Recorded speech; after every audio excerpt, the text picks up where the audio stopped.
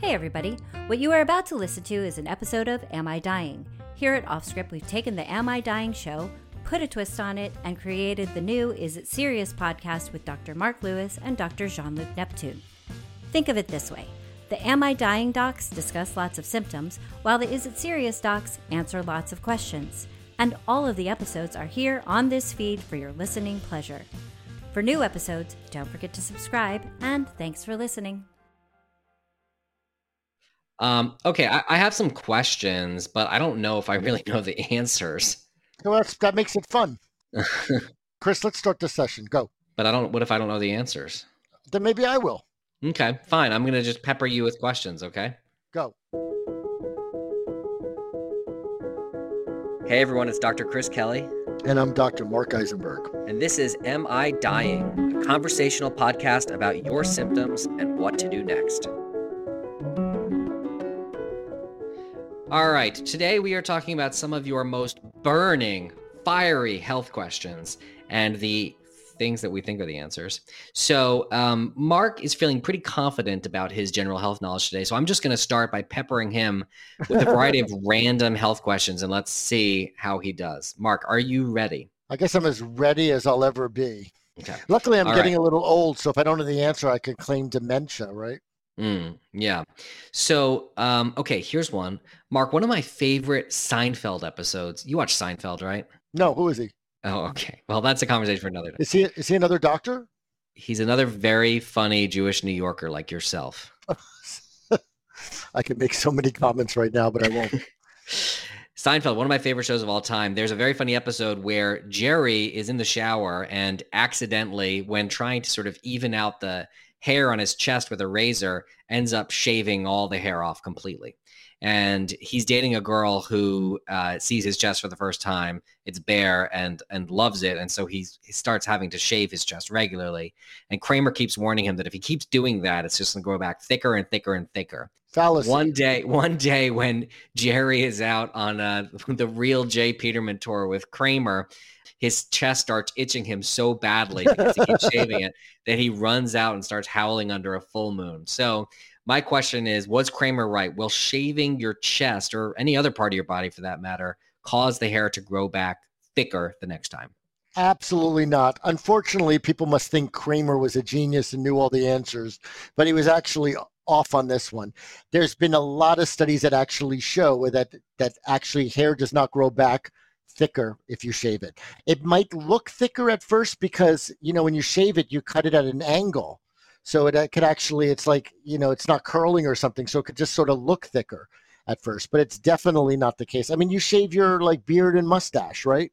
Does it? Yeah, unfortunately, those still grow back pretty thin. I mean, it hasn't grown back thicker every day. After a while, you would have no skin left, right? No, and I'm kind of wondering what plausible reason the hair would have to grow back thicker. It doesn't really make any sense. Actually, if you think about it, then people 40% of women over the age of 65 complain that they have some sort of male pattern baldness, and a lot of guys over the age of 40 have lost their hair. If it really grew back thicker, then one of the treatments would be for people to shave their head so then it grows back thicker, right? Wouldn't recommend that. No, I wouldn't. Maybe Kramer can try it. Speaking of Kramer, I got another one for you. Okay. Do you know Kramer's famous cameo in Woody Allen movie, what he said, what his one-liner was? These pretzels are making me salty or hungry or whatever. Making me thirsty. Thirsty. Why do pretzels and other salty foods make us thirsty? Well, we know the answer to that. It all has to do with the kidneys, right? We have water in our body, electrolytes, and salt, and there has to be an actual balance. Your body needs a certain amount of salt in your body, and potassium and magnesium and calcium. And if you eat too much salt, it needs more water to sort of dilute it. Just as if you don't have enough salt, your body will start to crave salt, right? Right. So your body's sodium is very important. So your body tightly regulates the concentration of sodium in your blood, and even small deviations can be catastrophic. And so if you start eating more salt and your body absorbs that salt, then you need to chase it with water to dilute that sodium. And so the pretzels will make you thirsty, and they'll also make you pee more, because when you eat that sodium and then you chase it with salt, your blood pressure will go up a little bit, and that will cause your kidneys to dump the salt and water as urine. And so you'll be thirsty and then you'll pee more. Well, we have another one for you now. I hope it's Seinfeld related. I don't know. I never really watched Seinfeld. I was too busy studying. What? I don't think I left the library for like 10 years. You can still watch it on Hulu, Mark. That's true, but it's now like a little outdated, isn't it? I think it's always funny. Actually, it is true. I did watch a few episodes, and it seems sort of current. Anyway. There's a great episode in which Elaine tries to steal her medical chart because she's convinced that doctors are writing horrible things about her. And were they? Yeah, they keep writing about what a difficult patient she is. I'm not sure that I would recommend that in the modern era, though. I don't know about you, but my patients all have access to every note that I write about them. So I never write anything bad about a patient. No, and even if the patient did not have access to it, you would be foolish to patronize or belittle or insult in any way your patients in your note, because those notes are discoverable in any court. And it also just makes you look like a jerk, which you frankly are if you start belittling your patients. And not only that, another doctor or nurse reads it, and you don't want them to actually, say, well, I'm not going to be nice to this patient because they showed up late to the other doctor's appointment. I mean, people should be able to start with fresh with a new person. Hey, so here's another question. Do I need to drink 8 glasses of water a day? I feel like you ask me this question 8 times a day, and there might already be 8 podcasts about this very question. But the answer is definitely no. That is the water lobby at work, making you drink more water than you need, because there is no minimum amount of water that you should drink. You should drink when you're thirsty, and don't drink too much unless you just want to pee more. Do you agree? Yes, and here we go. Here's another question that just came in. What age should someone get a colonoscopy? Should we start off with what a colonoscopy is? Well, yeah, colonoscopy is a test that's done usually in most people to screen for colon cancer, although it can also diagnose a lot of health problems.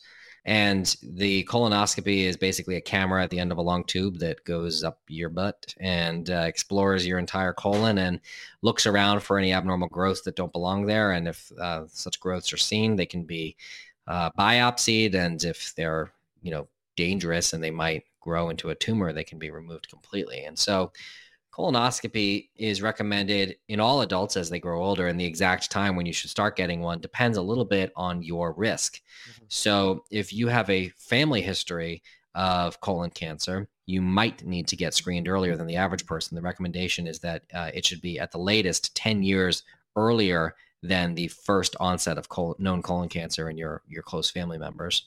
If you have certain diseases that increase the risk of colon cancer, then you're going to need to be screened much more often, things like inflammatory bowel disease and such. And then for the rest of us who thankfully don't have those things, general recommendation is still, I think, in most people 50, although lately they've lowered it to 45. Yes, 45 is the new 50. It turns out when they looked at all the data from like 2001 on, the biggest group of population that started to have colon polyps and cancer is like people between the ages of like 31 and 45. And these things grow slowly. That's why you don't have to get them every year. But it occurred to a lot of researchers that it's actually better to start for most people at age 45. Clearly, if you have blood in your stool and stuff like that, it should be done sooner than later. But the latest you should get your first colonoscopy is 50, and hopefully you'll start getting it at 45. Unfortunately, a lot of it also depends on if the insurance companies pay for it, and I think a lot of them are starting to now. Yeah. Okay. So let's talk about some other health questions. Let's see, Mark. I got one for you. You ready? I've been ready for 20 years. Can deodorants increase the risk of breast cancer? No. I don't even know where that started from, but definitely not. I mean, there's no data to show that deodorants can increase the risk of breast cancer. Do you have anything to add to that? I think that the original genesis of this notion was that somehow by applying the deodorant to your underarm, you're adding aluminum or other chemicals into that area, and those can kind of get into the lymph channels that track back to the breast. But I just don't think that there's ever been any evidence that that's really happening. Definitely not. Oh, I have one. We have one more before the break, right? But you might be nice and stinky if you don't use deodorant. Actually, I knew somebody who refused to use regular deodorant and use this organic deodorant, and it was like, no point. Why bother? It's like applying olive oil under your armpits, just making it worse. Well, I have one question we can probably take before the break. I've gotten Botox shots. Should I not get the vaccine for COVID? that sounds like a complete non sequitur to me. No, actually there is. It's not the Botox shots. I think people have gotten facial fillers. There have been some reactions with the vaccine. Did you know that? Why would that happen? I think somehow, I don't know the answer so well, so maybe I shouldn't have read the question, but I do know that actually you still should be getting the vaccine. In very few percentage of people, there might be a reaction at the site where you had the filler done. And I don't know if there's a time frame, but worst comes to worst, they could actually remove the filler. But definitely that's not a reason not to get the vaccine. That's new to me. Just wondering how that works. I mean, I totally take your word for it, but. Well, I'll also look into this for our next question and answer. We could start with that. So give me homework, and it will give people incentive to listen to us next week. As if they needed another one. Okay, let's take a quick break. We'll be right back. Achieving a gorgeous grin from home isn't a total mystery with Byte Clear aligners. Just don't be surprised if all of your sleuthing friends start asking, "What's your secret?" Begin by ordering your at-home impression kit today for only $14.95. Byte Clear aligners are doctor-directed and delivered to your door.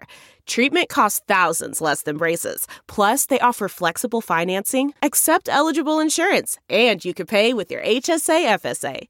Get 80% off your impression kit when you use code WONDERY at Byte.com. That's BYTE.com. Start your confidence journey today with Byte.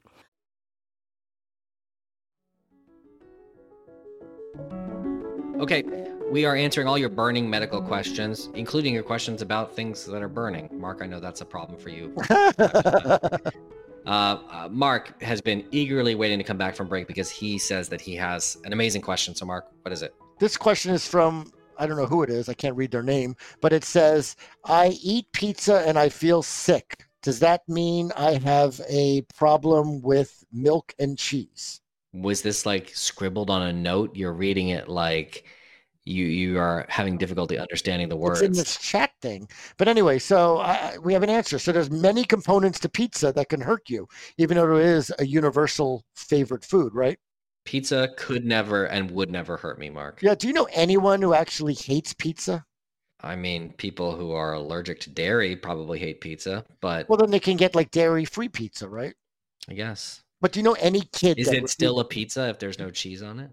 That's true. Although I think in Canada it is. I remember when I went on a bike tour when I was like 14 there, like you had to specifically say when you ordered pizza, you want cheese on it. Interesting. That is new to me. Am I spreading rumors probably from one cheap pizza place? I mean, if you feel sick after eating pizza, there's a whole lot of things that could be going on. Number one, you could be eating too much and you could be having acid reflux. Number two... Wait. So let's say the acid reflux would probably come from the tomato sauce, right? I mean, it could come from anything. It can just come from eating a lot of pizza. But that's going to be like a burning sensation kind of in your mid-chest. Better if you drink some water, have some Tums. And you probably are going to get that from things other than pizza too.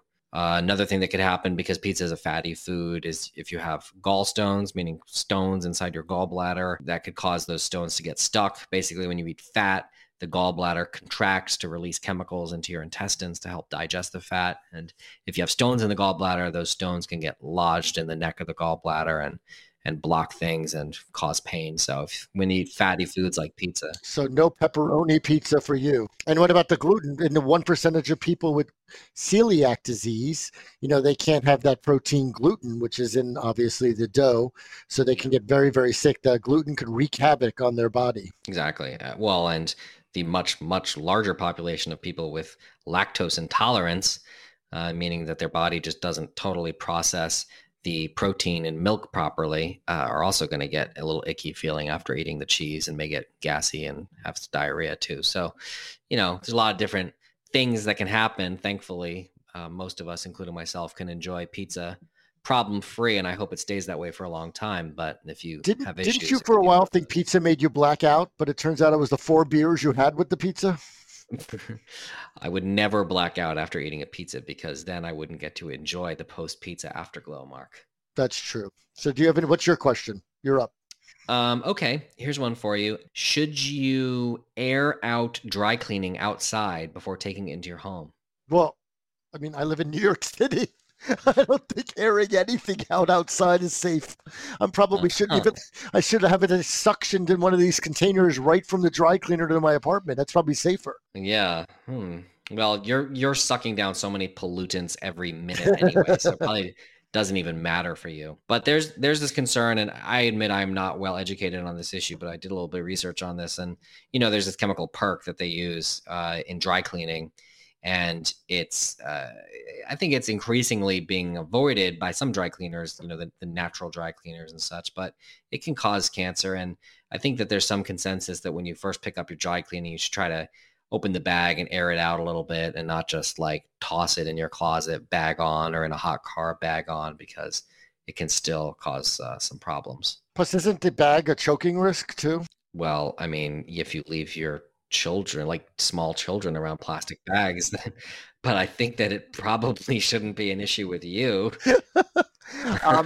Did we just bring down the whole dry cleaning business? I don't think so. I think they're going to be doing just fine. All right, Mark, we have time for one last burning question, and I'm expecting an amazing one. So what do you have? I don't even know. I just went blank. Do nails grow after you die? What a morbid and awful last question, Mark. Wow. We're going to end on the shriveled corpse on people's mind. Where do you even get these questions from, Mark? I don't know. It just occurred to me. So I have heard this question before. Do your nails continue growing after you die? And the answer is definitely no, they don't. But I think that this question came about because they can sometimes look a little longer in the days after death because your fingers shrivel up because you're dead. I mean, the nails don't change size, right? There's not a lot of fluid in them. So the nails stay the same. The fingers get smaller, so it just looks bigger. Oh, I'm so sick right now. I don't think I'm going to eat dinner. Actually, dude, you brought it up. I know, but it occurred to me, maybe we should do this podcast. People might actually lose weight when they listen. Yeah, maybe. Should we give people the number again to call to ask their questions for next week? Absolutely. If you have a question and you'd like us to answer it on the podcast, please call in and leave us a message. 855-AUDIO-66. That's 855-AUDIO-66. Press option 4. We will listen to your question and do our very best to give you a smart answer. Anyway, everyone, thank you for joining us. Have a great week. If you like the show, be sure to subscribe, leave a review, follow us on social, and tell all your friends to listen. Am I Dying is a production of Offscript Media. Our executive producer is Matthew Zachary. Andrew McDowell is our senior producer. Darren Tunn is our production intern. Am I Dying is recorded, mixed, and edited by Ariel Nachman. For advertising and media inquiries, email media@offscript.com. Hit us up at contact@offscript.com to share comments and feedback. For more information, visit offscript.com.